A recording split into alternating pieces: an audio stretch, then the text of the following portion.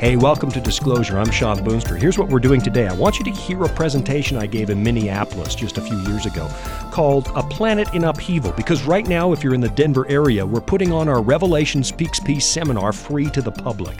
And this is just a little taste of what you can expect there.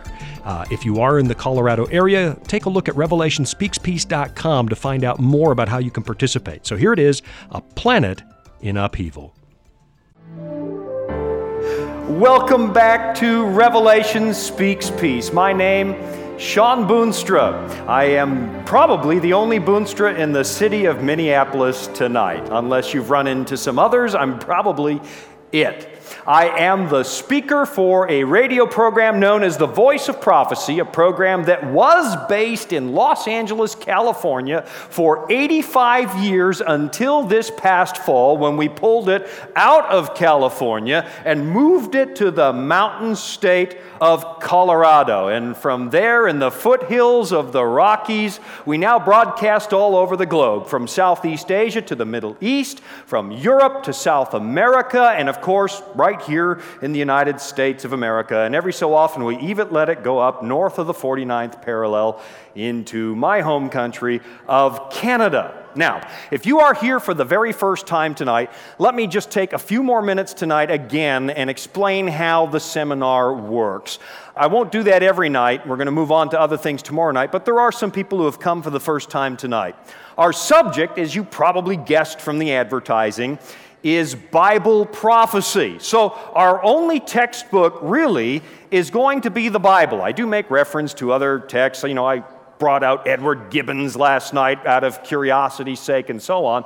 But really the textbook is the Bible. And that's because my method is just to examine what the Bible text actually says and let the Bible explain itself. And as many of you saw last night, the Bible does a remarkably good job of just spelling things out and explaining itself. And every night as we go through our subject, we're going to learn principles. We're going to see big themes that will help us understand how Bible prophecy is structured and help us as we move into deeper and broader topics night after night. So, for example, one of the really simple principles that we walked away with last night was you have to read the whole thing. If you want to understand Daniel 2 and the dream Nebuchadnezzar has, then you read the whole chapter. And in essence, if you really want to understand Bible prophecy, you don't have much choice but to read the whole book. And people say, well, that's a big book. I know it's a big book, but it's well worth, those of you who have read it, is this well worth your time to read, yes or no?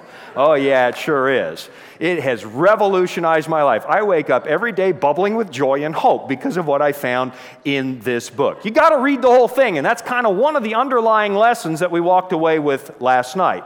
And once you have all the principles that we're going to gather, we'll get some more tonight.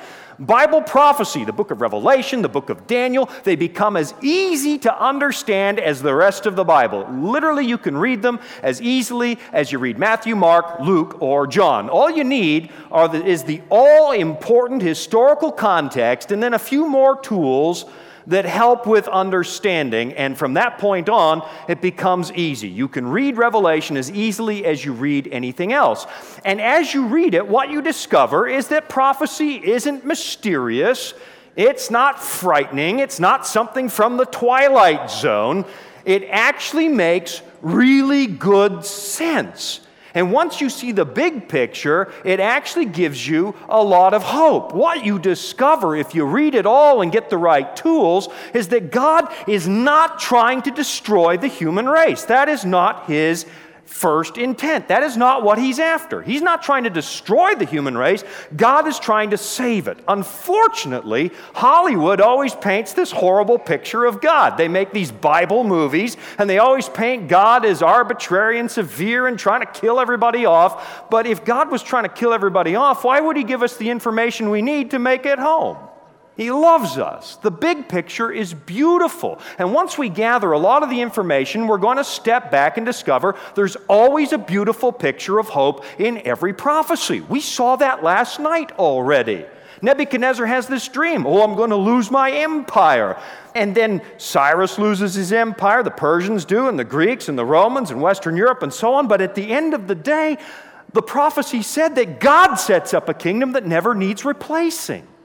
It's the perfect environment for us to live in. It's always a picture of hope. Now, what we cover every night is going to build on the stuff that we covered the night before, and it's kind of progressive. The stuff we learned last night, and especially tonight, is going to factor into what we study tomorrow night, and so it becomes important to kind of follow along. And I know, as I mentioned last night, a lot of people are busy. I mean, I'm busy too. I've got kids. I've got one daughter who's singing somewhere tonight in Colorado. I've got another daughter in a nursing home. She's not in the nursing home. She's only 13, but she's helping in a nursing home somewhere else tonight, and they're in soccer, and they're in volleyball, and piano lessons, and that. So I get busy. So I understand how busy people are, but I promise you, if you clear your calendar for a few nights, most people around the world have told me that they walk out the door knowing more about prophecy in a few days than they learned in their entire life. I'm going to open up the taps and pour it all out there and give you more than you've ever had before. That's my aim. We are learning basic principles and key thematic concepts in prophecy so that at the end, like building a house, I talked about it last night, we put down a foundation, put up the studs, hang the windows and the doors, put on a roof and so on, and at the end we'll step back and look at the big picture, and that's the part I'm looking forward to. The big picture will blow you away. Let's talk for a moment about what we learned last night. Let's have an exam. Are you ready for your first exam? No? You didn't know there would be a pop quiz, did you? Here it comes. Nebuchadnezzar has a dream, and there's a statue, and the statue is made of different metals. The head is made of gold, the chest is made of silver, the belly and thighs are made of brass or bronze, depending on the translation you read. The legs are made of iron, the feet are made of iron and clay, if you remember that. What empire was represented by the head of gold? Who was it? The Babylonian Empire, or the Neo-Babylonian Empire, or Nebuchadnezzar's empire. What empire was represented by the legs of iron? Which one was it? That was the Iron Monarchy of Rome, as Edward Gibbons described it. Next question. Will the Western Roman Empire ever be reunited, yes or no? No, that was kind of the whole point, wasn't it? They shall not or will not adhere to one another. They will try and try and try for centuries to put it back together, and they will never succeed. Last question. Who does set up the next universal kingdom? Who is it? It's God, and it happens when Jesus Christ returns. Amen. Now, tonight, A Planet in Upheaval, we're going to look at a 2,000-year-old prophecy that is mind-numbing, and it becomes more interesting with every passing year. Let's pray. Father in heaven, I know that this is not like the other books on the shelf. You speak through this book. I know that because it changed my life. And I'd ask that you would make me fit to speak tonight. I'm not fit to represent you, except that you would bless me, and so I ask for that. Cover my sins with the blood of Christ. Enable me to represent you faithfully so that heaven is smiling when we're finished. And I ask it in Jesus' name. Amen. In the Bible, in the Gospel according to Matthew, there is this story where Jesus is walking through the city of Jerusalem with his disciples, and they walk right past the temple. And it's the second temple, the one that was built after the Israelites came back from Babylonian captivity. Sometimes we call it Herod's temple. Herod didn't build it, but he did expand the grounds and beautify the grounds and so on. And so we often call it Herod's temple. But we could also call it Cyrus's temple because Cyrus liberated the Israelites and let them go home. Or we could call it Artaxerxes' temple because Artaxerxes helped fund rebuilding the temple. Or we could call it Nehemiah's temple because he was down there working on the walls of Jerusalem. But this is the second time they have built the temple. And the second temple is drop dead gorgeous. It's one of the ancient wonders of the world. And as they walk by it, the disciples begin to swell with pride, understandably. And they point to the temple and they brag just a little bit. Oh, look, Lord, this beautiful building is proof that God is with his people. And Jesus stops and he looks at the temple and then he says something that really bothers those disciples. And what Jesus says in Matthew 24 actually sets the stage for understanding the last few minutes of this world's history.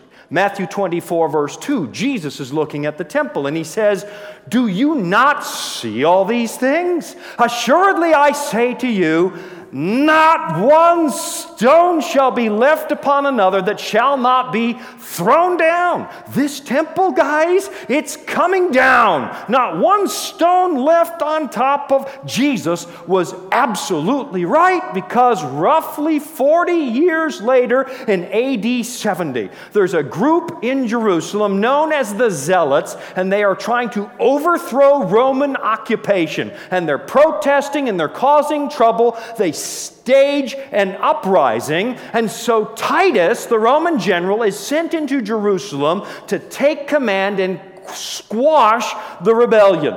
And the Zealots at one point, running from the Romans, go and hide in some of the rooms in the temple. And the soldiers are looking for them. And we don't know if it was deliberate or accidental, but at one point, a soldier sticks a lit torch through an opening into the temple, and the temple is full of cedar wood that is centuries old and very dry, and the soldier starts a fire.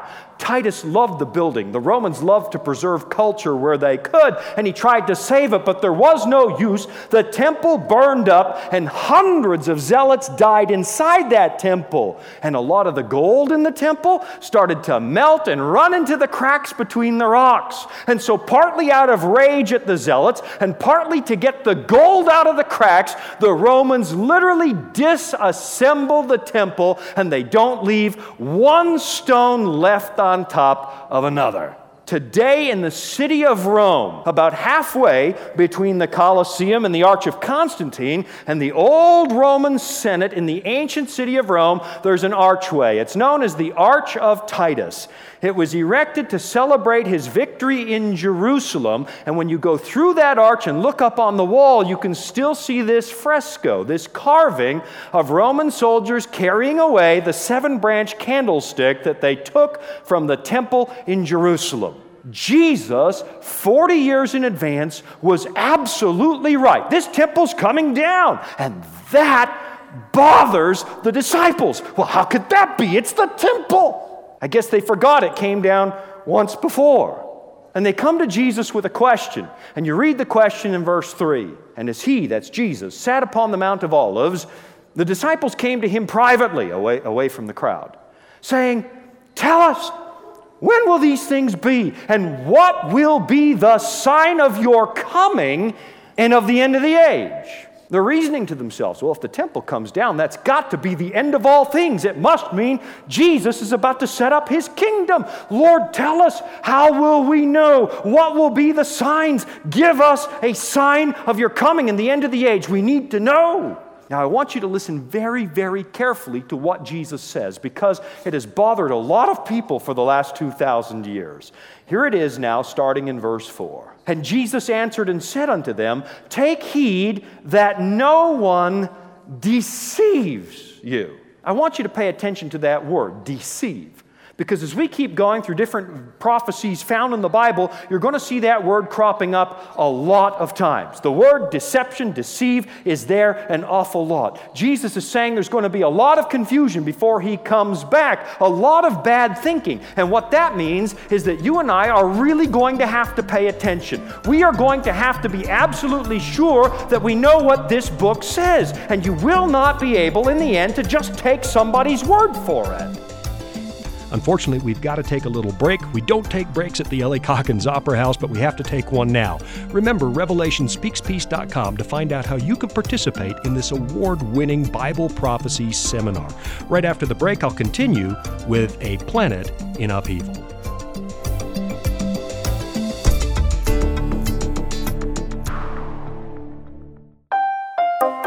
Are you searching for answers to life's toughest questions like, where is God when we suffer? Can I find real happiness? Or is there any hope for our chaotic world?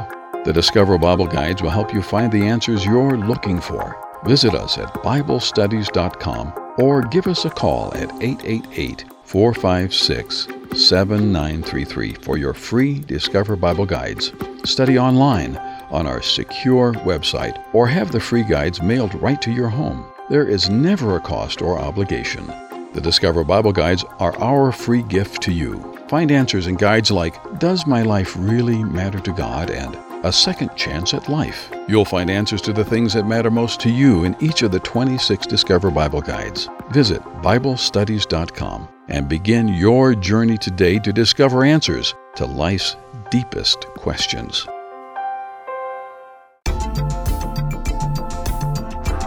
And we are back from the break. You're listening to A Planet in Upheaval as I presented it in the city of Minneapolis a couple of years ago. It's going on live right now at the L.A. Calkins Opera House, RevelationSpeaksPeace.com. Find out how you can participate in this free Bible seminar. Here's a little more of that presentation now. You're going to have to know. Jesus said there's going to be deception. What kind of deception? Verse 5. For many. How many? Many. Oh, there's more of you here than that. I can see you all. You know I can see you, right? For how many?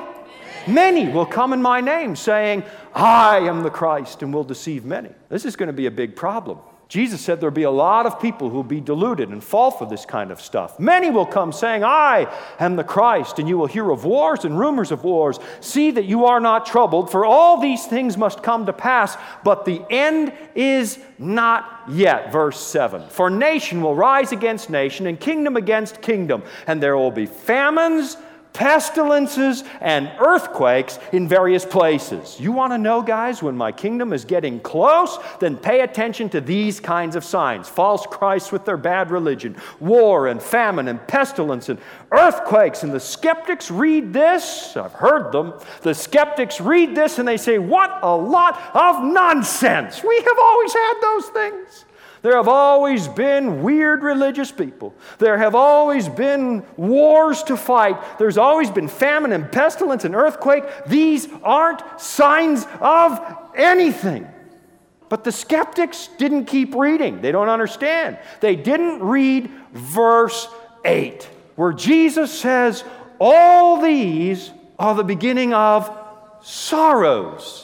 That word sorrows is a very important word. Jesus did not choose that word by accident. In fact, if you don't understand why he uses that word, you cannot understand this prophecy at all. What does that word sorrows mean? The best way to explain it is to tell you something that happened in our family roughly 13 years ago.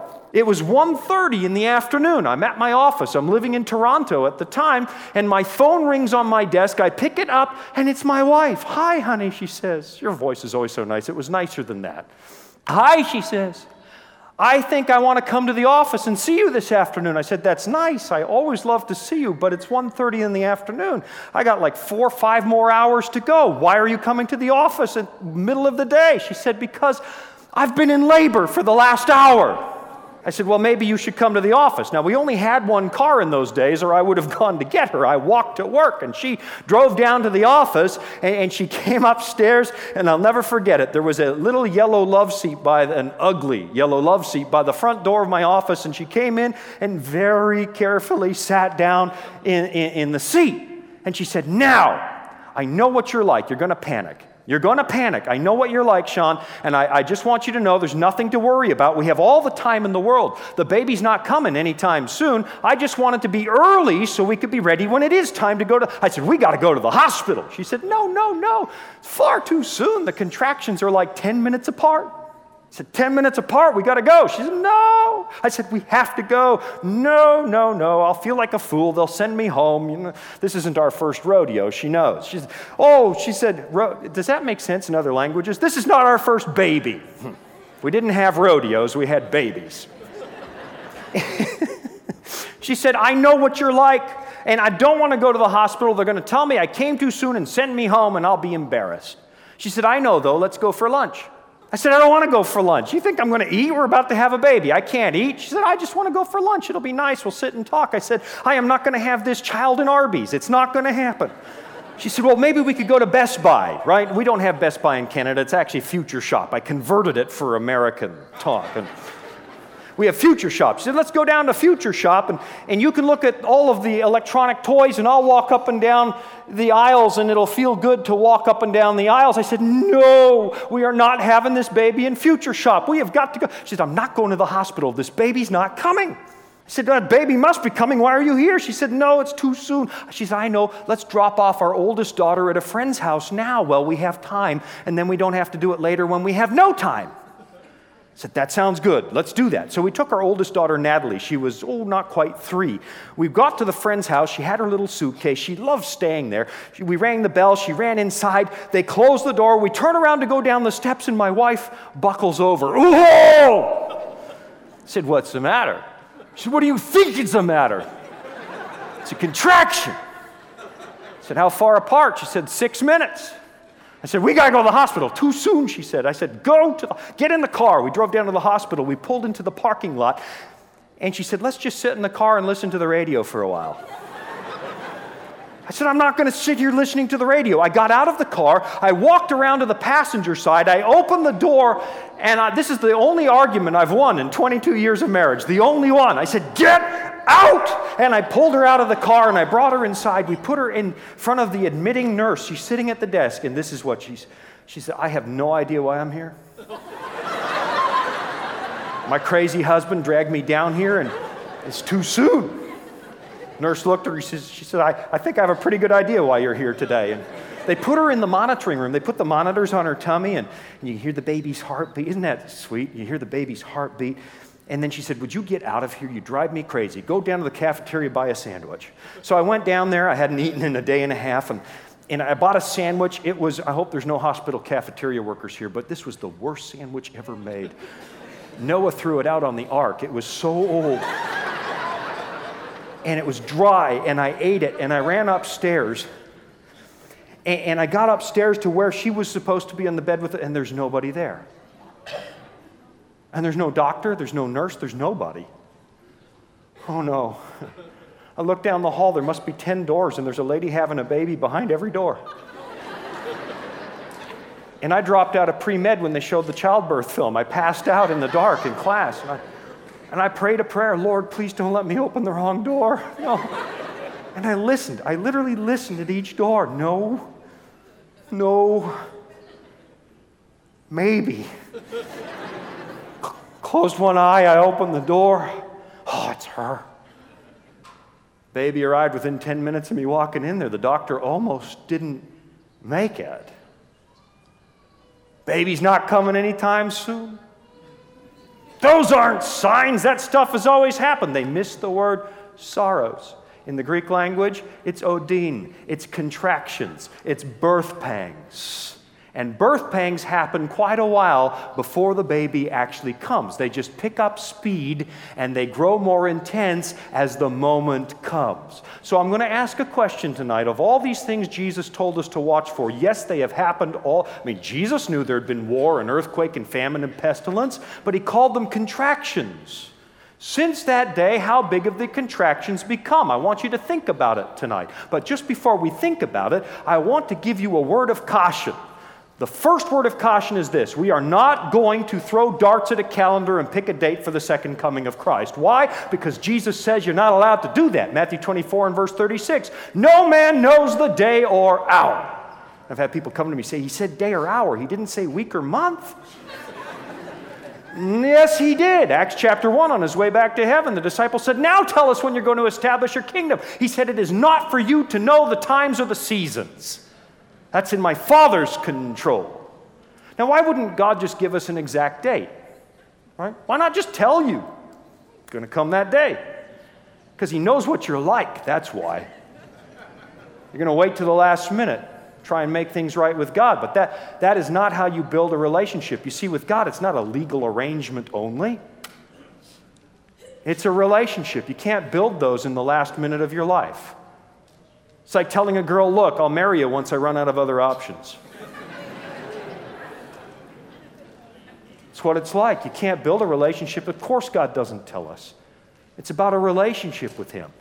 Now, we can't pick dates, But we can get a sense of when it's soon. Jesus did say that. In verse 32, he actually says, these signs, these contractions are like a fig tree in the springtime. When you see the leaves come out, then you know that summer is almost here. That's how much we can know. Summer is almost here. So let's take a look at it. Jesus gives us three general categories of signs to look at. He gives us signs in the religious world, he gives us signs in the political world, and he gives us signs in the natural world, geological type signs. I want to start with the religious signs. Let's see what kinds of things Jesus told us to watch for. He said, for many will come in my name saying, I am the Christ, and will deceive many. Jesus said, when you have a lot of people claiming to be Messiah, lots of them, it's a sign that we're getting close. He says it again a little bit later in verse 24. For false Christs and false prophets will arise and show great signs and wonders so as to deceive. There's that word again. Deceive, if possible, even the elect, God's people. Jesus said, be careful. There are going to be a lot of fakes just before the end. And even if they manage to pull off a miracle, even if they do stuff you can't explain, watch out. A miracle's no guarantee that God is behind it. False Christs work signs and wonders in the end. Even the evidence of your senses, the things you see and hear, might lead you astray. So do not allow yourself to be fooled by somebody's pop and dazzle and showmanship, because false Christs will work wonders. It's what Jesus said. There's only one safe place to stand. It's on the Word of God and what it says. Jesus said when there are lots of these people, then you know it's almost time. You know, over the centuries, there have always been a few. In the first century after Jesus, there were a few wingnuts that came out and said, ooh, I'm Jesus come back. Around the year 1000, there were 2 or 3 because there was some millennial fever around the year 1000. But have you paid attention to how it's gotten in our lifetime? Let's go back through my lifetime, the stuff that I remember. 1969, Charles Manson gets a group of people to murder Sharon Tate in a house just over the hill from where I used to live in Northridge, California.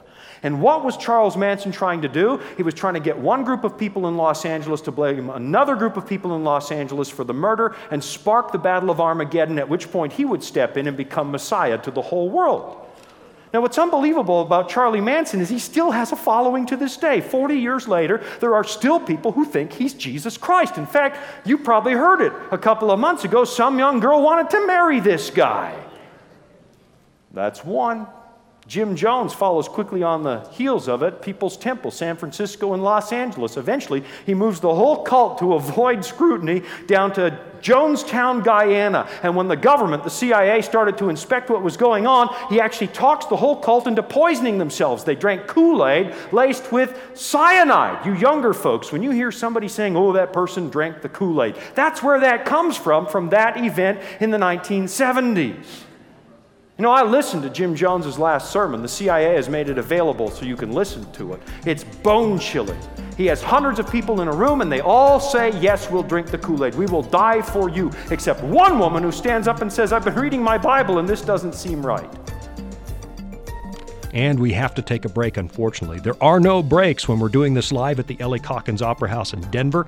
It's going on right now. Find out what nights we're on at revelationspeakspeace.com. We're going to take a little bit of a break, and then we're going to come back with more of A Planet in Upheaval, a study of what Jesus said in Matthew 24, signs of the times to look for before he comes.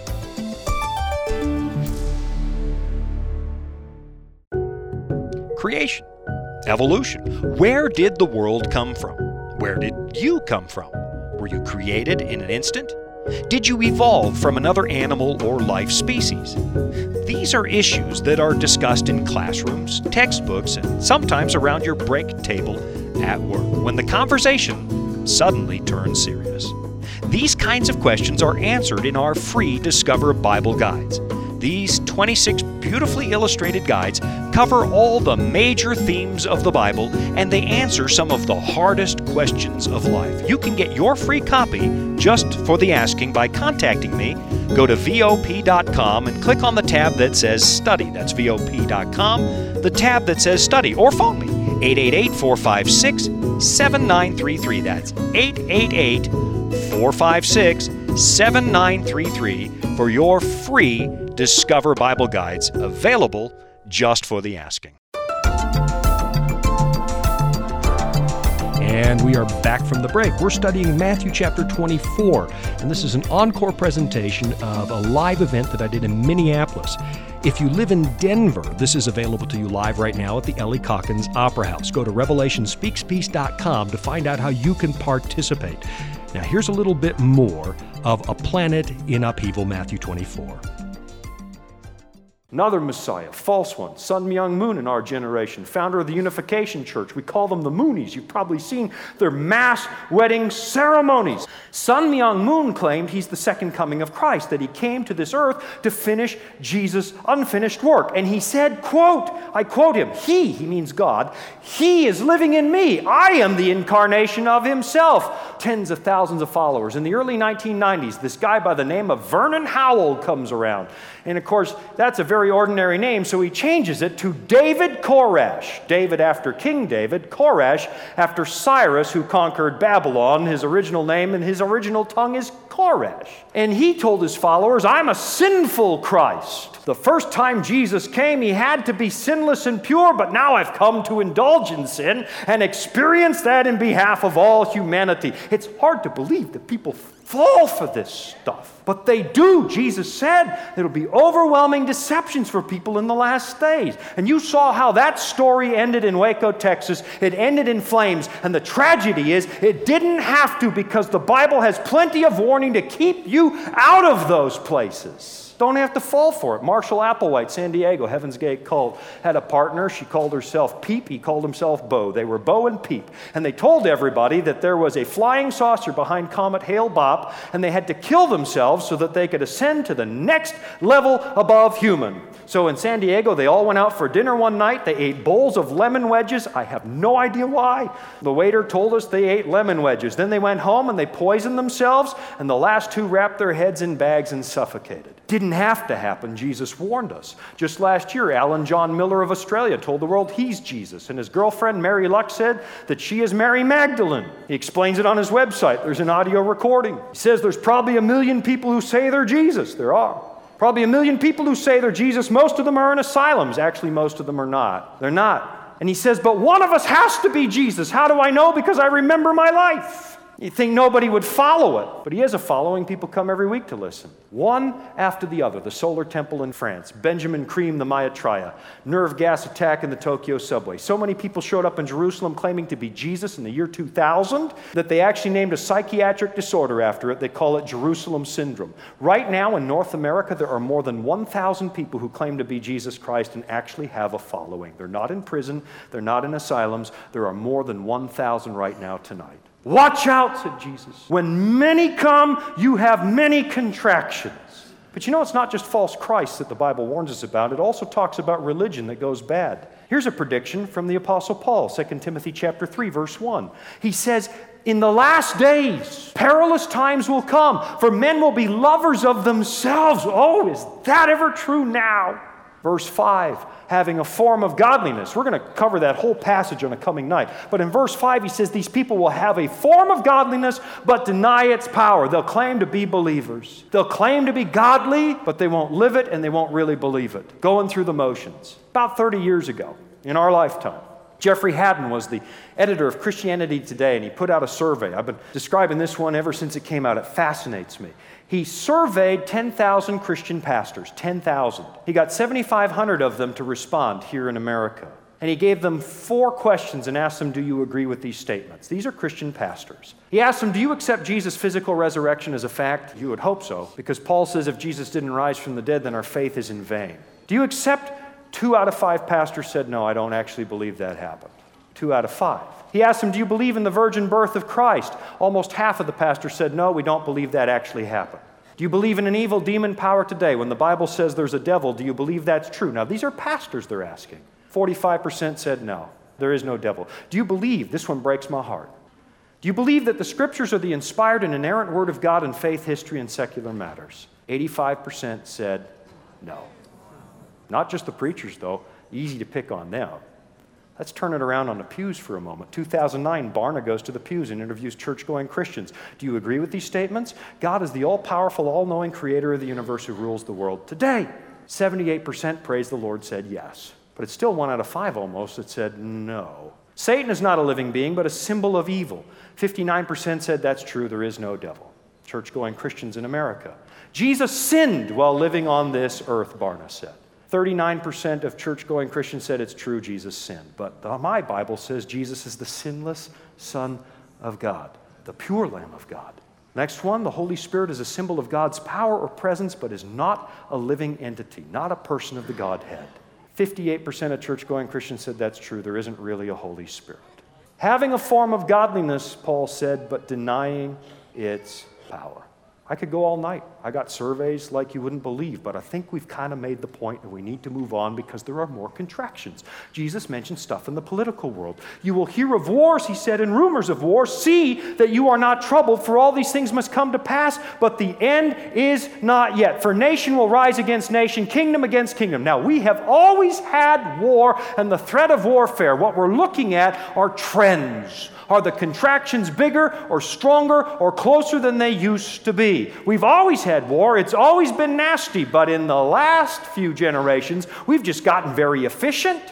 I mean, we used to have war. We would line up in 2 lines wearing bright red coats, and we would take turns shooting at each other. And if we ever got up close, you had to look someone in the eyes if you planned to kill them. But then in the 20th century, it suddenly changes. We have trench warfare, and then the airplane, and then the A-bomb, and now our new favorite toy, the drone, so that we can kill someone on the other side of our planet and then go out for dinner right afterwards. We killed more people in warfare as a human race in the 20th century than in all previous centuries put together, period. 203 million people dead. We didn't do that in all the other centuries combined. Right now, tonight, you can go check it. There are 49 armed conflicts being fought right now. Some of them are averaging more than 10,000 deaths per year. 49 of them. Go look it up. The conflict with Boko Haram in Africa has already killed 4,500 people this year, and it's not quite March. It's going on right now. The last I checked, every single member of the United Nations is involved in a dispute with another nation. Every single one. After the Soviet Union collapsed, we all told ourselves, the world's about to become a more peaceful place, but now it's worse than it ever has been. North Korea still wants to finish the war. China, busy redrawing the map. Russia, stirring up trouble in Crimea. ISIS, knocking on Europe's door and trying to seize land all over the Middle East. We have rogue nations working on nuclear weapons. It was bad enough when we knew who had them. And the 8 nations that did have them had enough to destroy the planet 50 times over in less than a day. But now there are people with an axe to grind, rogue nations that are developing nuclear programs. Folks, it has always been bad, but it's never been like this. That's just the tip of the iceberg. Jesus gave us signs to watch for in the natural world too. He said there will be famines, pestilence, and earthquakes in various or different places. Tonight, there are countless millions who face food shortages in sub-Saharan Africa. Right now, the number in sub-Saharan Africa that are starving is 28 million, nearly the entire population of my home country. I think of the Kalahari Bushmen who we had contact with some years ago. Remember the film, The Gods Must Be Crazy? We made contact with those folks, and their kids were crawling out of their huts in the morning to lick the dew off the grass because it's the only moisture they would get all day. In this world, a child dies of starvation every 6 seconds. There are 3 million people in Somalia that would not live if they didn't have food aid. There are 1 million in Somalia living in tent cities. Right now in this world, there are more than 1 billion people that don't have their basic nutritional needs met, and 4 out of 5 children born in this world tonight are born into families that cannot afford to feed them. Even though you and I have more wealth than any generation in the history of this world, we have more people going hungry. And let me tell you tonight, that bothers God. When Jesus comes back, it says in Matthew 25, why didn't you feed me? And people will say, but when did we see you hungry? He said, because you saw all those hungry, inasmuch as you did not do it to the least of these, you did not do it to me. One more sign. Jesus talked about pestilence. Think about the last few decades. Any strange new diseases? Any weird ones that we can't explain? Strep throat used to live in the back of your throat. Then about 20 years ago, it crawled out and became flesh-eating disease. Knew someone who lost a leg to that one. Spinal meningitis showing up in our schools again. We're having trouble treating it. The Black Plague recently showed up again in the streets of India. Mad cow disease. My home country, Canada, just had to put another ban on their beef because people are nervous about it. It's a horrible disease. The food supply is contaminated. Tuberculosis is becoming drug resistant and making a comeback. SARS. We have such short memories. But do you remember that one? I was living in Toronto when that touched down. They would take our temperature before they let us into the airport to make sure we didn't have a fever. A brand new respiratory disease no one had ever seen before. The Ebola virus hiccuped twice, and now it's all ablaze in Africa and has touched down here at home a couple of times. And we've got CRE. I can't even pronounce the whole name of that one. The nightmare bacteria. It's a drug-resistant bacteria. Just killed a couple of people again in Los Angeles and infected 200 a couple of weeks ago. Hospital deaths due to infection from drug-resistant bacteria have increased 7-fold in the last 15 years. We thought we had it all beat with our antibiotics, and now we're struggling. Our food supply is going downhill. There's salmonella in the spinach. You hear it almost every month on the radio. Be careful with the E. coli in the meat and in the vegetables. Is there pestilence? You better believe it. And it's not just the disease. It's the constant droughts. Australia's in drought. California's in drought. São Paulo, Brazil is in drought. They don't know where we're going to get the water for the 10 million people that live in that area. There's flooding in other parts of the world. Fires like we've never had them in other parts of the world. We have crop diseases. We have honeybees dying off in record numbers. We're wondering when it's going to affect food production. We have whales and dolphins washing up on the beach in spooky numbers down in South America, and entire flocks of birds just dropping out of the sky here in North America. And I know what some of you are thinking. I felt pretty good when I came here tonight. I got a little tickle in my throat. There's more. Earthquakes. This is interesting. People argue about earthquakes. You can slice the data any way you want. You can go and get different data and apply different criteria, but what's interesting, if you get enough of it, a pattern begins to emerge. I did it a few years ago. About 25 years ago, I went to the University of Victoria, and I went to the geology section, seismology section of the library, huge library there, and I started to write them down. And I went for the big earthquakes, the ones that sort of knock your house down so everybody knows they happened, take out cities, make the records. And I found something interesting emerging in the data that I assembled. In the first 300 years after Christ, there was one such earthquake. The next 200 years, there were two. The next 300 years, there was one. The next 200 years, there were three, a little bit of a spike. And then you get about two per century. In the 1000s, there were two. In the 1100s, there were two. I think there were two in the 1200s. And in the 1300s, we went back down to one. In the 1400s, there was one. In the 1500s, there was two. And then suddenly we get a little spike. In the 1600s, there were 7. In the 1700s, it almost doubled to 13. In the 1800s, it did double to 26. In the 1900s, it was about 138. I went and looked at USGS data just a few days ago, looked at the way they were cutting up the data, and they said, you know what, in the last decade, at the beginning of this last decade, we had about 200 a year, and now it's 800. And there's not just more.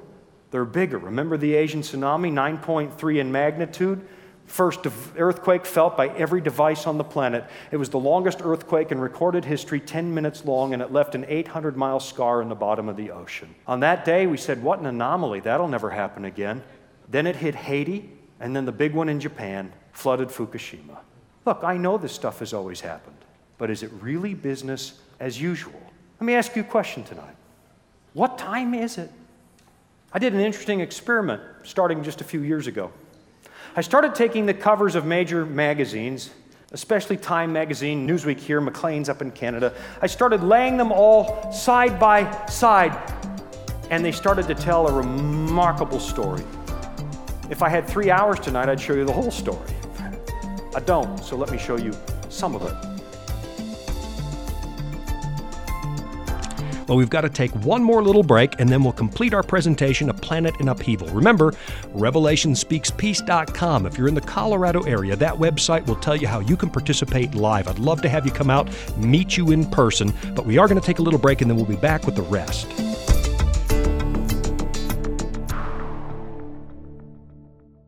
Are you searching for answers to life's toughest questions? Like, where is God when we suffer? Can I find real happiness, or is there any hope for our chaotic world? The Discover Bible Guides will help you find the answers that you're looking for. Visit us at BibleStudies.com or give us a call at 888-456-7933 for your free Discover Bible Guides. Study online on our secure website or have the free guides mailed right to your home. There is never a cost or obligation. The Discover Bible Guides are our free gift to you. Find answers in guides like Does My Life Really Matter to God? And A Second Chance at Life. You'll find answers to the things that matter the most to you. Visit BibleStudies.com and begin your journey today to discover answers to life's deepest questions.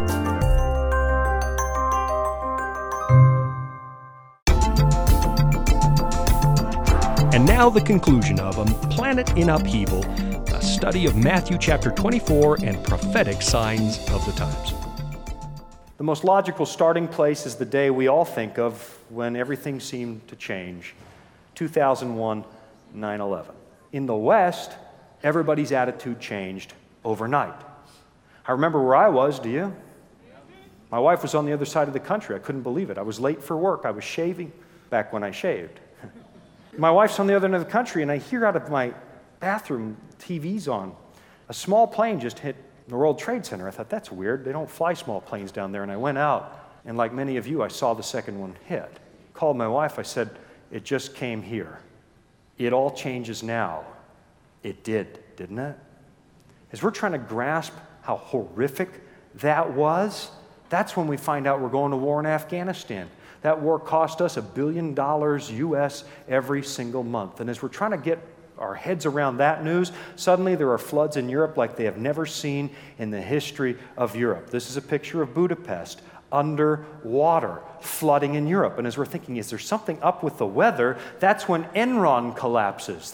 Our memories are so short, we virtually don't remember this one anymore. But that was the first big hiccup in our global economy, when we started to realize that a hiccup anywhere in the world starts to take us all down. And Time magazine asked the question, how sticky will it get? They had no idea, because we were about to go to war in Iraq next, to the tune of $1 billion a week. And as we're getting our heads around that war, suddenly that's when SARS touches down. We've got this new disease nobody knows how to deal with. Everybody walking around with masks on their face. I had doctor friends treating SARS patients, describing how awful that was up in the city of Toronto. And we're thinking, how many new diseases can we get? And that's when a heat wave hits Europe. They're no longer going underwater. Now people are dying of the heat in quick succession. Something is up. And on the heels of that, the power grid fails in the American Northeast. Everything from New York up to Buffalo plunges into the dark. Now, to be honest, in other parts of the world, they were laughing, saying, our power goes down all the time, you big babies. But you saw what happened. Just a night of darkness, and we lose control. That's when the tsunami hits in Southeast Asia, the one that left the 800-mile scar in the bottom of the ocean. 9.3, 10 minutes long. 2005 comes around, and we ran out of names for the hurricanes that year. They have a letter of the alphabet for every hurricane. There's Hurricane Albert and Hurricane Bert and Hurricane Charlie and Hurricane David. They ran out because they had 27 that year, and they started to ask the question, what's going on? Are we making these things worse? Why are there so many? We had no idea what was coming, because that's when New Orleans went underwater with Hurricane Katrina. You saw that, and we weren't ready for it. We're not ready for most things. Then 2008 comes, and the next hiccup's there, and the economy collapses, and we have the worst collapse since the Great Depression. My bank disappeared overnight. I used to bank with Washington Mutual. Go look them up. They don't exist anymore. And trust me, that was just a warm-up. How do I know? James chapter 5 predicts, come now, you rich men, weep and howl for your miseries that are coming upon you. Your riches are corrupted, and your garments are moth-eaten. Your gold and silver are corroded, and their corrosion will be a witness against you. You have heaped up treasure against the last days, and it won't do any good. 2008. We still haven't quite recovered from that all over the world. That's when the earthquake hits in Haiti. 150,000 reported dead. The Haitian government is telling us no, it was more like 300,000. Cyclone hits Burma on the heels of that, kills 140,000, puts 500,000 people in makeshift shelters. Deepwater Horizon begins dumping oil into the Gulf of Mexico, turning the Gulf of Mexico red. The biggest spill in marine history. Almost 5 million barrels dumped into the Gulf of Mexico, 210 million gallons. When you look at these one at a time, you don't think much of it. And we're kind of getting desensitized to this stuff, but pay attention. It is going down. 3 years later, tar balls still washing up on the beach. That's when Arab Spring kicks in.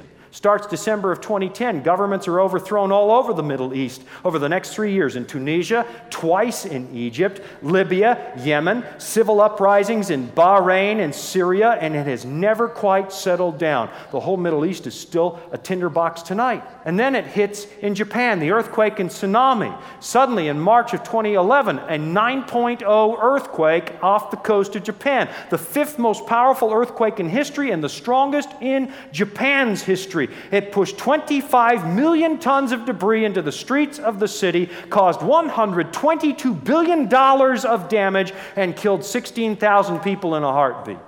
Always been like this? Mass shootings. Right after 9/11, we had the Beltway sniper kind of to kick off the party. July 20, 2012, James Holmes shoots up a theater in Aurora, then sits calmly waiting for the police to come and get him. Sandy Hook Elementary School. The Columbia Town Center next to my house when I was living on the East Coast. Clackamas Town Center in Portland, Oregon. The Navy Yards in Washington, D.C. Phoenix back in 2011. Anders Breivik kills more than 70 people in Norway. It's one after the other. Another dozen dead, I heard the other day in Missouri here just a few days ago. 2013, bombs in pressure cookers at the Boston Marathon. It's one thing after the other. 2013, Calgary, Alberta, and parts of Colorado go underwater. Boulder's underwater, Calgary's underwater. I couldn't believe it. The Saddle Dome in Calgary is underwater. Last summer in 2014, they had the worst flooding in recorded history in Serbia, Bosnia, and Croatia. That's when we find out that the bees are dying all across this country, and we're worried about who's going to pollinate the crops. The Syrian civil war breaks out, April of 2011, an attempt to overthrow the Ba'athist government. Somebody starts using chemical weapons on their own people, and by September of 2013, 120,000 people had died. Hurricane Sandy hits October 2012, $65 billion in damage. I lived through this one. I had a place in Maryland I was living, and we rode this thing out. There are still neighborhoods in New York without power. There are still neighborhoods that were burned to the ground in the disasters that happened afterwards. The Atlantic Monthly reported just weeks ago that by the time we came to 2014, 49% of Americans now agree that our weather is a sign that the world is ending. We're not laughing anymore. People used to laugh at this. 20 years ago, people used to laugh at this, and nobody's laughing anymore because something is going on. More killer tornadoes than we have ever seen happen all at once. Moore, Oklahoma, Joplin, Missouri. Super Typhoon Haiyan, November 13, pummels the Philippines, kills 2,500, puts 670,000 people out of their homes. The Ebola outbreak in recent months, and ISIS marching up to the coast of Libya, beheading Christians, and their next target, they say, is Rome. Do you know why? They're trying to spark a war with the West that they believe will become Armageddon, and in their minds, they believe that when Armageddon starts, Jesus will come and take their side. Never been like this. What time is it? There is one more sign. No, not another sign. This one's good. Remember the pattern. God always lays out the bad news, the mess that we made, then He delivers the good news. Jesus follows up with one more sign to watch for. Don't miss this one. Matthew 24 and verse 14. And this gospel of the kingdom will be preached in all the world as a witness to all the nations, and then the end will come. Now, when Jesus said the gospel would go to the whole world, it seemed impossible. The whole world, the disciples didn't even know about some of the world, and they had to do the job on foot. They didn't know about the people living in South America or in Australia. They had no idea that those people happened. It seemed impossible possible. But I'm telling you that tonight it is absolutely happening. You know that in the year 1800, the Bible was available in less than 70 languages on this planet? 67, I believe, in the year 1800. Today it's available in 2,233. Christianity tonight is growing 65% faster than the population is growing in Africa. It is growing 4 times faster than the population in South America, and it is growing by the hundreds of thousands in India. How do I know that? I saw it with my own eyes. I did Revelation Speaks Peace in a place that had no Christians just a few years ago, and 25,000 people came out. 16,000 of them became Christians. It's changing. It's changing. There are 85 million Christians in communist China, almost 100 now. We think we know because they keep bulldozing their houses. I'm telling you, it's not all bad news. All these, said Jesus, are the beginning of sorrows, birth pains. But you know what comes after the birth pains, don't you? John 16. A woman, said Jesus, when she is in labor, has sorrow because her hour has come. There's that word again. But as soon as she has given birth to the child, she no longer remembers the anguish for joy that a human being has been born into the world. Therefore, said Jesus, you now have sorrow. He knows. People say, where's God? He knows. And He didn't make the mess. We made the mess, and He sees it. And His promise and prophecy is not to destroy everything. He's not the one who made the mess. His promise is to set it right. Therefore, now you have sorrow. God knows you hurt. He saw what those people did to you. He knows what happened in your life. He knows you have sorrow. But, He says, I will see you again, and your heart will rejoice, and your joy no one will take from you. Yes.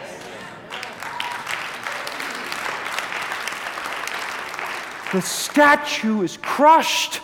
The pieces blow away in the wind, and Daniel said they'll never find those pieces back. Human systems of running this world are gone forever, and the stone comes and fills the world. The kingdom of God is established forever, and because it's forever, no one can take your joy from you. Worldly kingdoms crushed to dust, disappear, but the kingdom of God lasts forever. You wouldn't want it any other way. I don't want human government again. I get less and less and less excited about elections. Doesn't matter. For thousands of years, it doesn't matter. Our world's a mess. Let me say this. If you're banking on people to solve your problems, if you're banking on governments to solve your problems, the last 2,000 years should tell you that doesn't work. The contractions, in spite of our best efforts, are only bigger and stronger than ever. But there is a solution. Not only does God open a kingdom, He throws the door wide open and invites us all in. And I can tell you there's not one of us that deserves it after the way we've lived. But because of the cross of Christ, He can open the door. I'm telling you, it's not about death and doom and destruction. Revelation speaks peace. If you want to place your faith in the coming kingdom of Christ, if you're tired of this old world, I invite you to just stand and have prayer with me.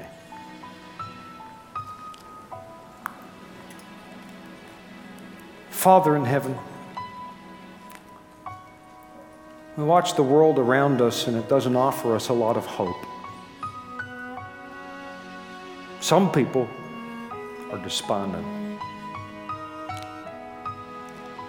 What a joy to find out that you see it, you know we have sorrow, and that you're about to solve it. Thank you for Christ. And I pray it in the name of Jesus. Amen. All right, that is all the time that we've got for right now, but we could meet in person if you live in Colorado. Go to RevelationSpeaksPeace.com. We're on for quite a number of nights at the Ellie Caulkins Opera House. If you go there, you'll find out how you can find a free seat for our award-winning Bible prophecy seminar, Revelation Speaks Peace. Until next time, I'm Shawn Boonstra. This has been Disclosure. Until we meet here on the station or at the Ellie Caulkins Opera House. Take care.